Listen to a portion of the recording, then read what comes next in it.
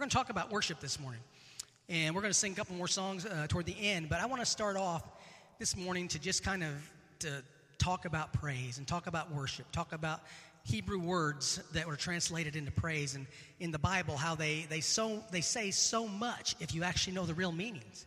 And instead of just translated it like we have in the King James, the New King James, and other versions, it's just translated to praise, when actually they had a completely specific meaning. And so we're going to talk about this morning. Next week, we're going to actually talk about the Greek words and going into that. So what I want to do this morning is we're just going to do this first, and then we're going to maybe practice a little bit of what we've learned as we go through. So this morning, I want to talk about the importance of praise and worship. First of all, I want to talk about praise. Praise is vocal, audible, and or visible adoration of God. Praise is vocal, audible, and or visible adoration of God. First, praise may be vocal. Now, I'm going to have a lot of scriptures, and I'm going to have a main scripture once we get into the message a little bit more. But to start off with, I'm just going to have several, so you don't really need to worry about following me or anything there. But we're going to look at 2 Samuel 6, 14 through 16 here after a while. That'll be our main text once we get to it. So first, praise may be vocal. Psalms 145, 21 says, "My mouth will speak in the praise of the Lord." Psalm 63:3 says, the psalmist declares, "My lips will glorify you." In a number of verses, we note that a shout is involved. Shout with joy to God, all the earth. That is Psalm 66:1. Proclaiming aloud your praise. That's Psalm 27:6. All these verses reveal the vocal aspect of adoration, our adoration towards God. We can do it with our voices. However, praise may be audible without being vocal. Everyone clap your hands real quick. Wow, that may be the only applause I get all morning, so thank you. I just had to get that. Honestly, that's something that we're making noise. You can hear that, but we're not vocalizing it. And we can do that in our praise and in our worship. So praise may be audible without being vocal. Clap your hands, all you nations. That's Psalms 47:1. Other means of audible praise are mentioned in Psalm 150, 3 through 5. And as a worship leader and as a band and as musicians, this is a couple verses that people really tend to lean on. And it's Psalms 150, 3 through 5. It says, "Praise him with the sounding of the trumpet. Praise him with the harp and lyre. Praise him with the tambourine and dancing. Praise him with the string and flute. Praise him with the clash of cymbals. Praise him with resounding cymbals." That's got a lot of stuff in there. There's a lot of things we get to do as musicians. The third category involves cases where praise may neither be vocal nor audible. One is the lifting of hands. And I've seen several do it, and we praise and we lift our hands. And the thing is, that's one way that we can do it. "In your name I will lift my hands," declares the psalmist in Psalm 63:4. Another form of praise that is neither vocal nor audible is dancing. David danced before the Lord when the ark was finally brought to its rightful place. And I want to read about that real quick. So this isn't really in the notes here, but it's 1 Chronicles 15, 28, 29.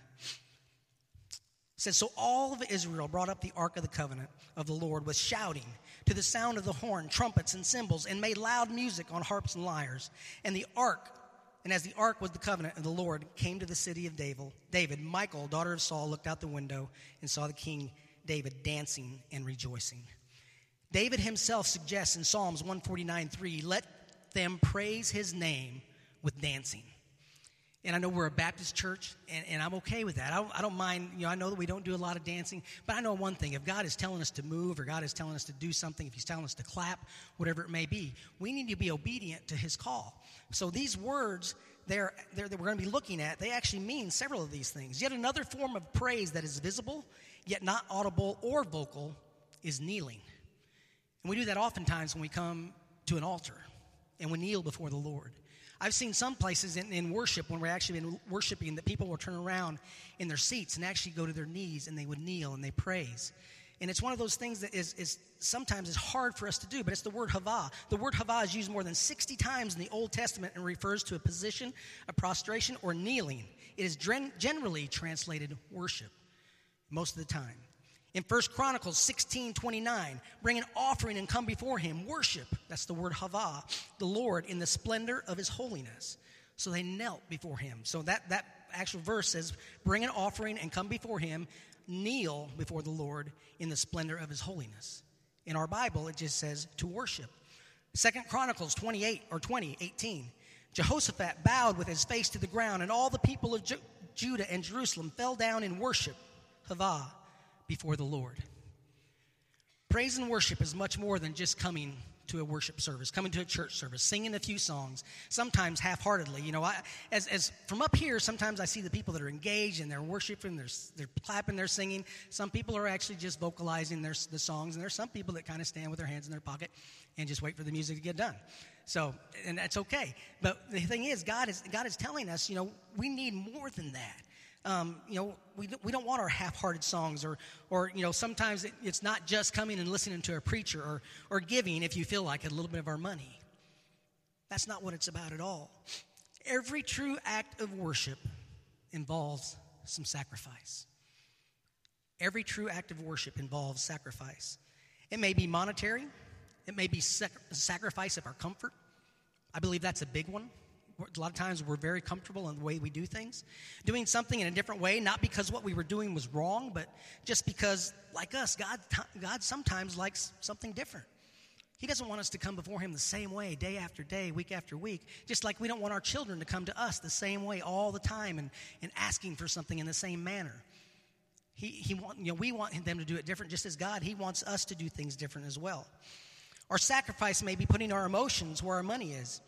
In other words, giving to God with joy, giving joyfully. And we're going to do that after a while. 2 Chronicles 9:7 talks about that. And getting excited, maybe lifting our hands, maybe shouting. I've heard people shout in here. Again, clapping and maybe even dancing. When is the last time that we actually gave God a sacrifice instead of just an offering? There is a difference. In 2 Samuel 24, David had sinned, and the people under him were praying or were paying the price. And oftentimes that's what happens when someone in leadership and maybe they fall or something. It just doesn't affect them, it affects everybody else under them. And so when the judgment of God ended, it was at the threshing floor of Araunah. And Araunah, to commemorate the grace of God and staying his hand of judgment, David approached Araunah. And he wanted to buy the threshing floor. But Araunah came to him and said, but David, I want to give it to you. But David said in verse 24, he refused to just take it and said, I will not sacrifice to my God any offering that costs me nothing. How many times do we give back to God the things that really hasn't cost us much? Maybe we get a little extra some week or something, and we thought, well, okay, I'm just going to go ahead and give that to the Lord. I'm going to give extra, which is we need to do, but we need to give sacrificially, because it really does cost us something. And David had this perspective right. In other words, there is a cost to worship, and David knew the importance of sacrifice. So this morning, I want to talk about some words, 7 Hebrew words. And of course, there's so many other ones as well. But I want to just go through a few of these words and to just give you a meaning of what they really are.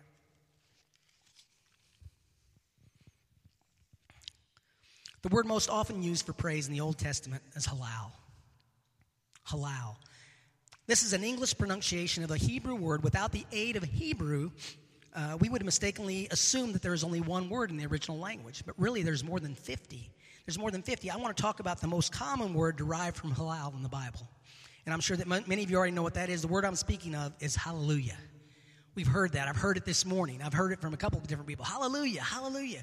And that's a great, marvelous word. The Hebrew word halal forms the first part of this splendid word. Halal, and then yah. So I believe the original word has such majesty and completeness that instead of being translated, it is transliterated. In other words, in English, it's hallelujah. In Italian, it's hallelujah. In Spanish, it's hallelujah. And I've been to different mission places, and whenever someone says that word, is said exactly the same way. It's because it's not only translated, but it's transliterated. The first part of that word is halal. The second part of the word is yah. When you bring that together, it's just to boast or to laud. The definition of halal means to boast, to brag on, to laud, to make a show, even to the point of looking foolish, as David did when he was bringing the Ark of the Covenant back. So the second part is yah, and it's just a shortened name for God. And thus, hallelujah becomes a spontaneous outcry of one excited about God. And when we say that, usually it's because we are excited. And we sing, hallelujah. We don't come up and just say, hallelujah. We do it when we're excited. It's a spontaneous outcry because we want to give our praise and our worship to a holy King. And we say, hallelujah. We thank you, God. And it's to boast and to brag about him, to laud about him. That's what that word is about. And so we want to make sure that we know that. The second most translated word in praise is yada. This word means to worship with extended hands or thrown hands, to give thanks to God, that we lift our hands. The English translation often means thanks or thanksgiving. Few exercises in worship are more controversial than lifting of the hands, especially in our churches today, in Baptist churches and different ones. And we do really well here. One of the books I'm going to look at in a little bit, Dr. Jack Taylor, he wrote a book. It's called Hallelujah Factor. He's a Baptist minister, and he wrote a lot of things about worship and praise. And we're going to look at that in just a minute, just a little excerpt from that book. Few exercises in worship are more controversial than lifting hands. It seems to be most offensive to those who have never done it.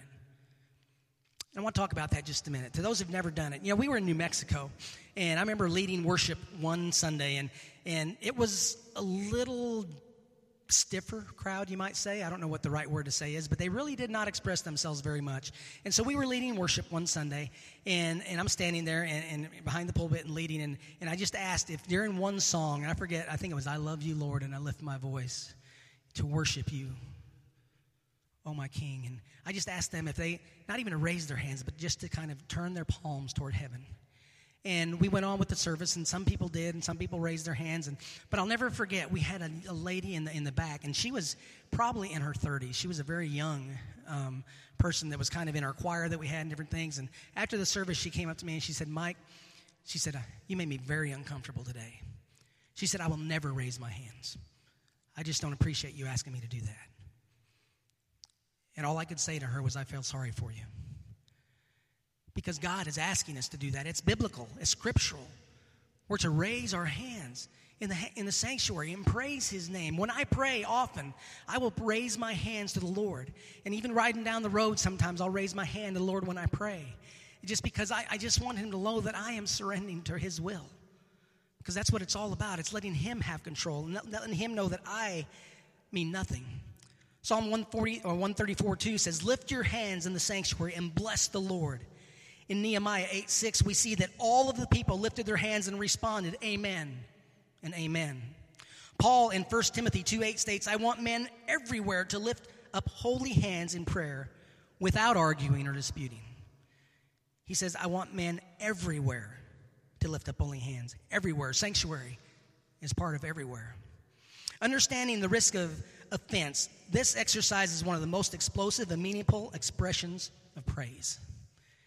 I want you to get this. I believe that God loves it, the flesh hates it, and the devil is devastated by it. Raising hands is an international sign of surrender, and that is why we need to do surrender to God. As we raise our hands and we surrender to him. I remember as my boys have grown up, and Caleb and Jacob, and even the older ones, whenever they come, when they were little toddlers, and I know that Justin and Kayla are going to go through this, coming up, and Vincent and Aaron, when their little kids begin to get a little older, and they want picked up, they're going to come up there toddling, up there to their mom or the dad, and they're going to raise their hands like this, and they're not going to say, get away from me, you charismatic, you're embarrassing me. They're going to know exactly what that is. And as we come before God and we raise our hands, we're saying, Abba, Father, Daddy God, here I am. Lift me, hold me, and comfort me. Maybe it's just giving thanks to him, giving praise to him. We need to make sure that we're ready and willing to allow God to move as ever he chooses to move. The third word is barak. This word is used over 200 times to denote blessing or blessings from God. And this is the one to kneel, to bless, or salute. The best known reference in Barak in the Old Testament is Job 121. It says, the Lord gave and the Lord has taken away. May the name of the Lord be baraked. May the name of the Lord be praised. In other words, he was kneeling before the Lord and saying, Father, no matter what happens, all these things that are going on in my life, I'm still going to kneel before you, and I'm still going to praise you. The fourth most used word is tehillah, which means to singing of halals. It's perceived in involving music, especially singing. Singing has always been a vital part of worship to God. So the singing of halals is tehillah. The next word is zamar. This word is used almost exclusively in poetry. It means to pluck the strings of an instrument, or to sing, or to praise. It's actually a musical word that is largely involved in joyful expression of music. It's used approximately 40 times as an expression of praise. It is used in 1 Chronicles 16:9, one of the greatest chapters of praise in the entire Bible. It's sing to him, sing praise, zamar, to him. Tell of his wonderful acts. In this chapter alone, there are 4 different Hebrew words translated praise. In verse 35, it is tehillah. In verse 36, it is barak in the first part of that verse, and halal in the last part. How deep and varied are the expressions of this? So they play tehillah, and they sing and kneel before him, barak, and they're excited about who they're singing to and praying to, so they sing in halals. The next is toda. This is almost like yada. It means to the extended of hands in thanksgiving, and is used only a few times when translated into praise. The last word I want to mention is shabach, which means to shout to and address to the Lord, or to bless with a loud voice, to command. It's an exclamatory form of praise. Psalm 63:3 says, because of your love is better than life, my lips will glorify, shabach, your name. My lips will praise thee.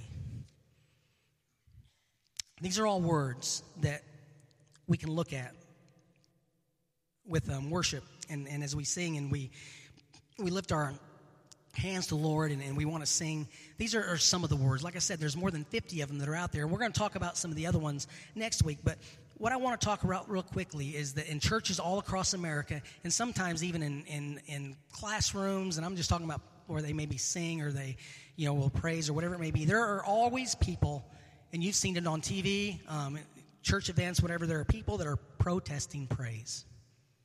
People that protest praise. I want to read 2 Samuel 6:14. And this is our main verse.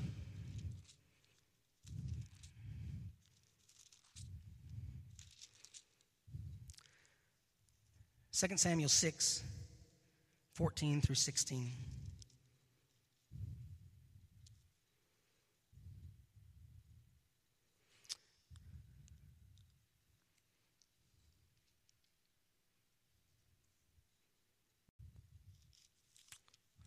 Wrong place.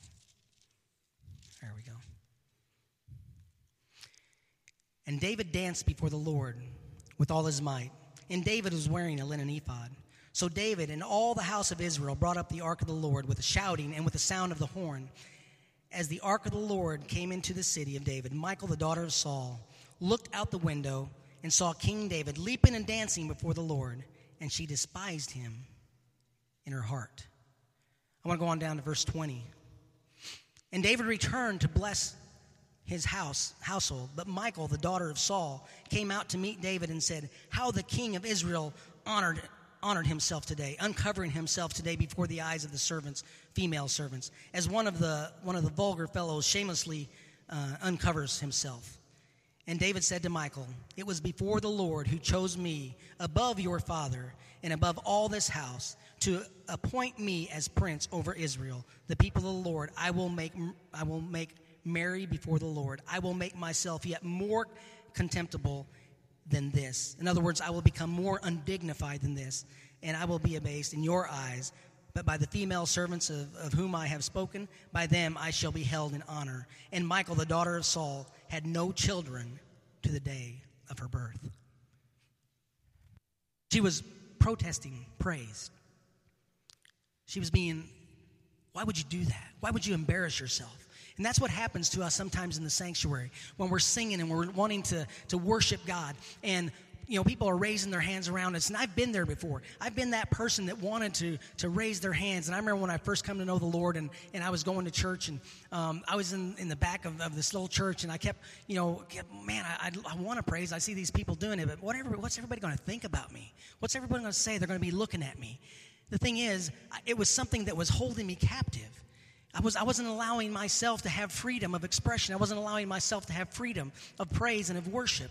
And so one Sunday, I'm sitting there at church, and I just decided I'm going to raise my hand. And when I did, there was a feeling that came over me that it just kind of engulfed me, and it just kind of lifted a burden. And then all of a sudden, I found myself lifting and raising my hands in praise to Him all the time. And you know, the thing is, people around me, they didn't care. They weren't watching me. They were involved in their own time of worship, their own, sacrificial worship that they were giving. In Job, we read where Job had suffered the loss of his possessions as well as his children. His response was, "Naked I came from my mother's womb, and naked I will depart. The Lord gave, and the Lord has taken away. May the name of the Lord be praised." That's Job 121. This was Job's determination. Even though he had lost everything, he had along with his health. But his wife chimed in, "Are you still holding on to your integrity? Curse God and die." Job's wife had problems which caused her to protest praise. Ignorance and short-sightedness. She could not see beyond the immediate circumstances to the sovereignty of a loving God. And what we're at right now in our circumstances is we're moving forward and we're beginning to look for a new pastor. What an awesome time. What a time to know that God is working and to know that we have a group of men that are going to be looking through resumes. But the biggest thing, the main thing that we've talked about so far in our meetings has been prayer. How important it is that we pray, that we seek God's face. And that's what I talked about this past Sunday night. We just need to pray. And God wants that communication with us more than anything else. He wants us to pray. So there are people that protest praise. The next thing is unconfessed sin in the life of the believer restricts praise. I want to repeat that. Unconfessed sin in the life of the believer restricts praise. In other words, we may come to church Sunday after Sunday, and we have some kind of sin in our life that we've not buried, that we've not put behind the cross. Maybe we're coming and we want to sing and we want to praise and we want to go through the motions, but that praise that we're doing will go no higher than this ceiling. Because we have sin in our life. And we're trying to reach the throne of God when we have sin that is that barrier. Because God cannot look upon sin. So we need to make sure that repentance, complete and thorough, is there. It's a necessity to unhindered praise. A law relating to revival and praise is stated in Proverbs 28:13. He who conceals his sin does not prosper, but whoever confesses and renounces them finds mercy. Another, Psalm 103:1 says, "Bless the Lord, O my soul, and all that is within me. Bless his holy name." That great declaration shows total cleansing from sin. If sin is in the praiser, he or she cannot bless the Lord because praise involves all that is within us, not some. The church today is largely illiterate regarding the subject of praise. Folks are generally down on what they're not up on. In other words, what they don't understand. They look at it and they kind of disregard it because they don't really understand it. They're not educated. Regarding praise, that statement is never more true than today. Misunderstanding abounds because of the fact that we just don't understand it. And we just don't know. We've not been taught. When a congregation begins to accept this biblical truth about praise, there begins to be freedom in their corporate exercise of praise and worship. One thing that I know whenever I was sitting there and God was asking me to raise my hands, and later on in life, not too much later, but as I was maybe wanting to kneel before him, I had something inside of me that was keeping me from wanting to do those things. And that very thing was one word, and that word is pride.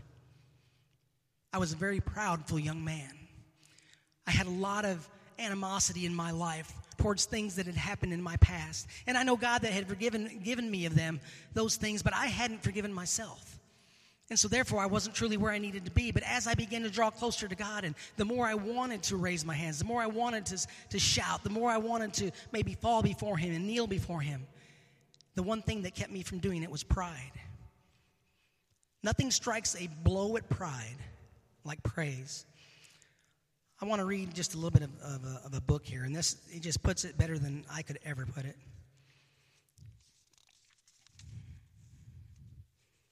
This is from the Hallelujah Factor, Jack Taylor.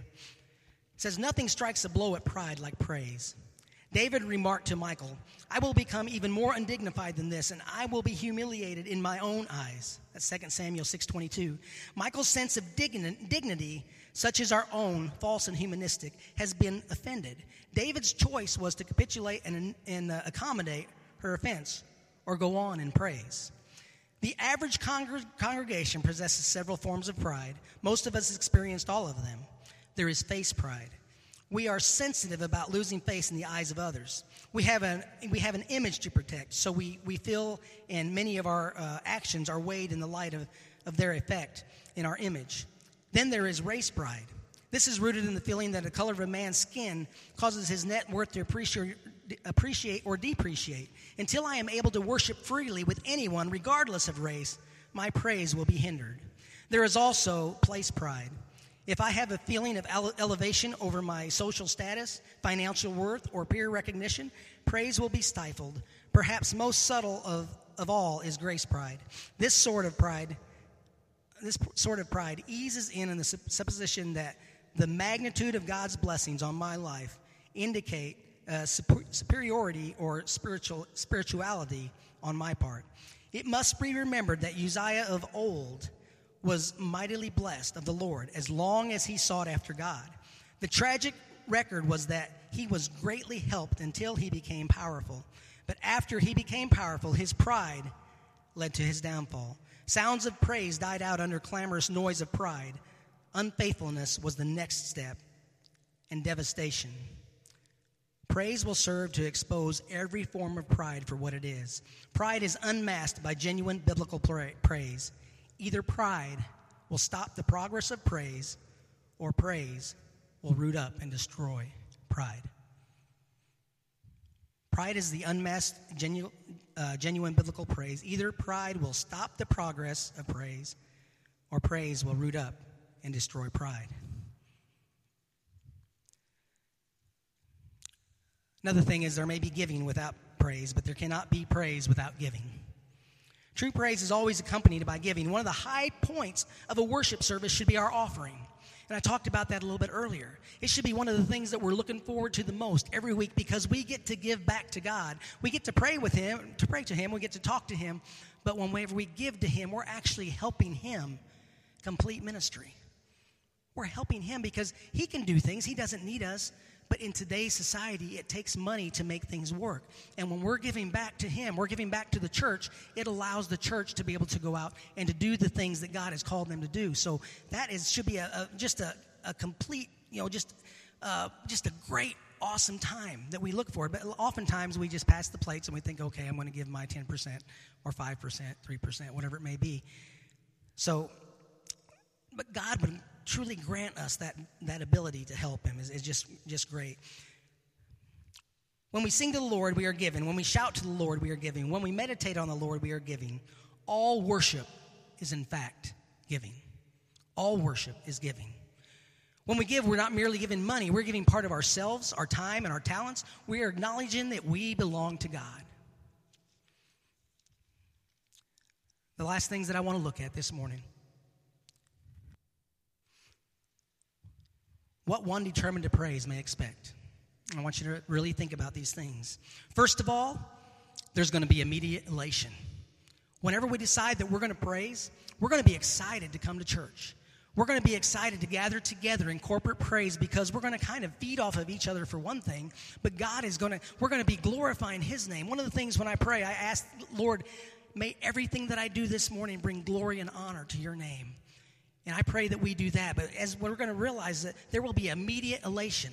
The second thing, there will be immediate elation in spiritual warfare. That doesn't sound very promising, does it? Why would I want to praise if I know that God or Satan's going to come and attack? But here's the thing. If God's not bothering you, you probably need to worry about your walk.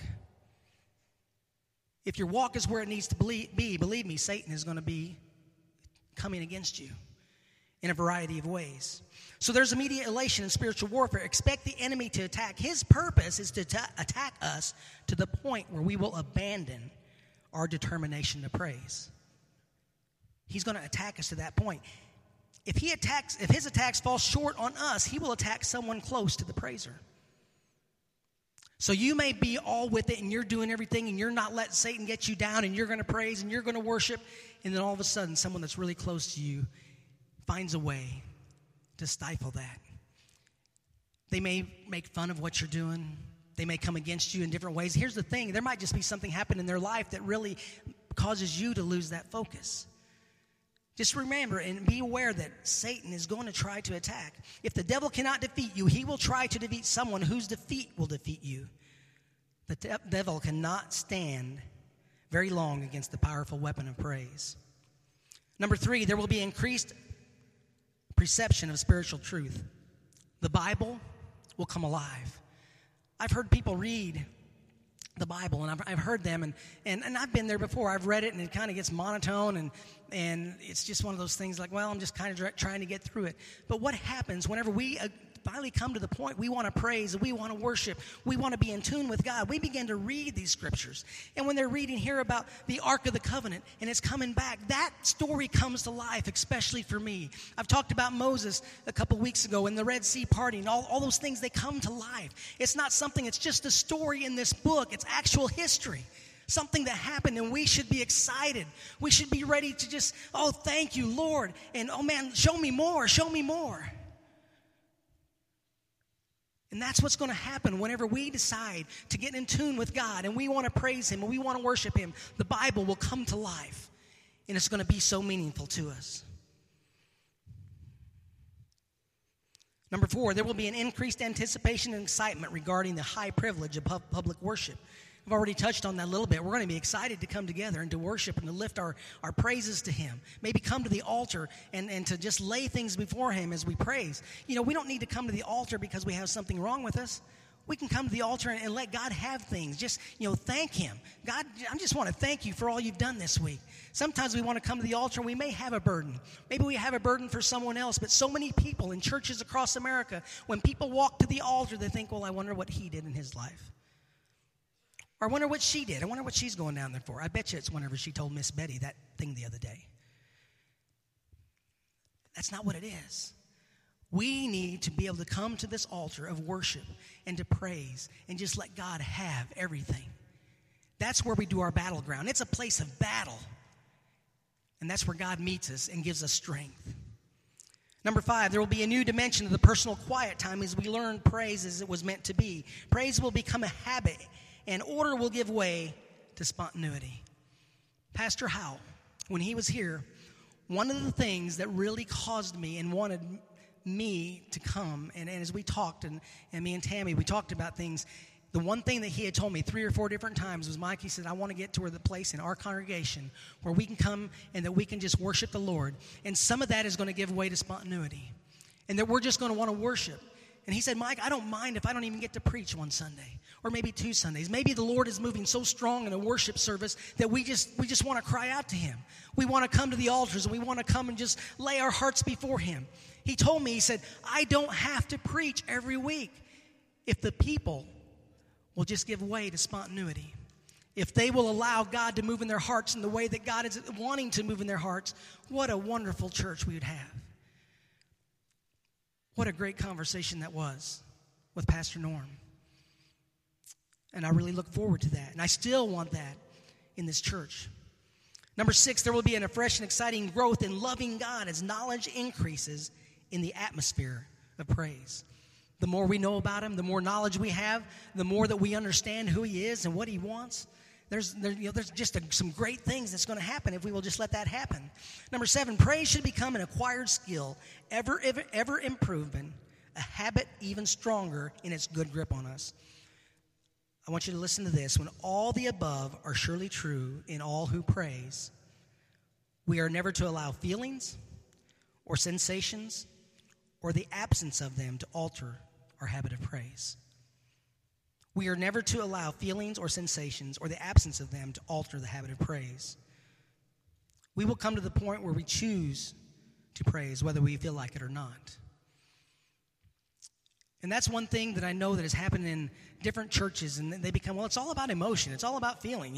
They come in there and they want to jump and they want to dance and do all these things. It's never really any kind of reverence to it. Whenever we come into these houses of worship, we need to give God our best.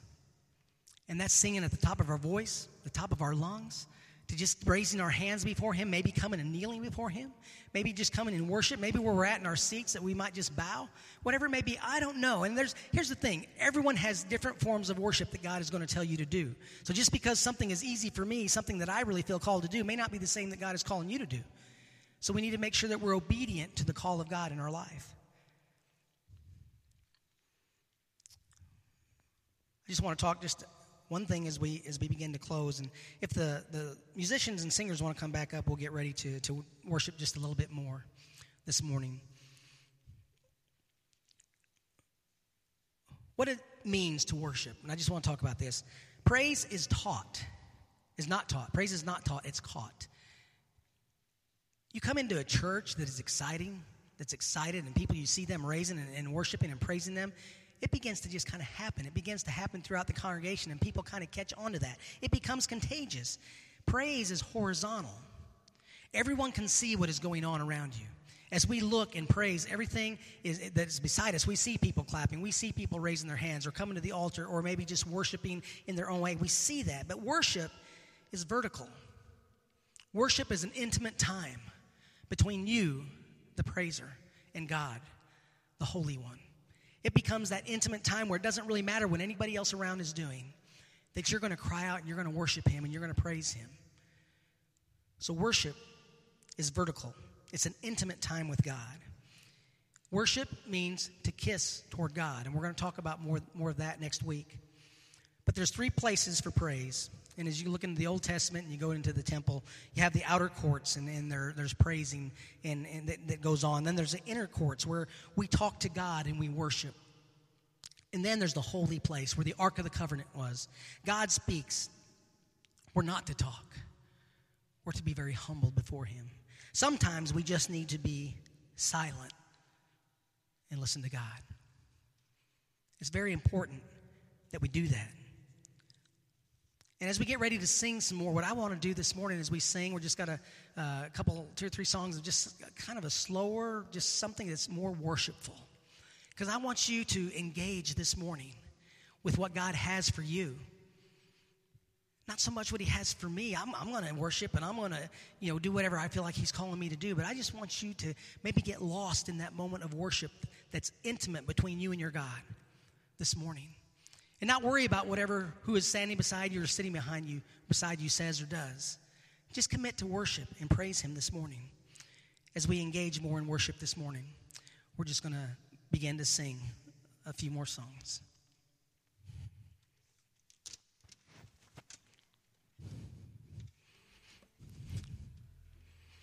Let's go ahead and stand as we do that.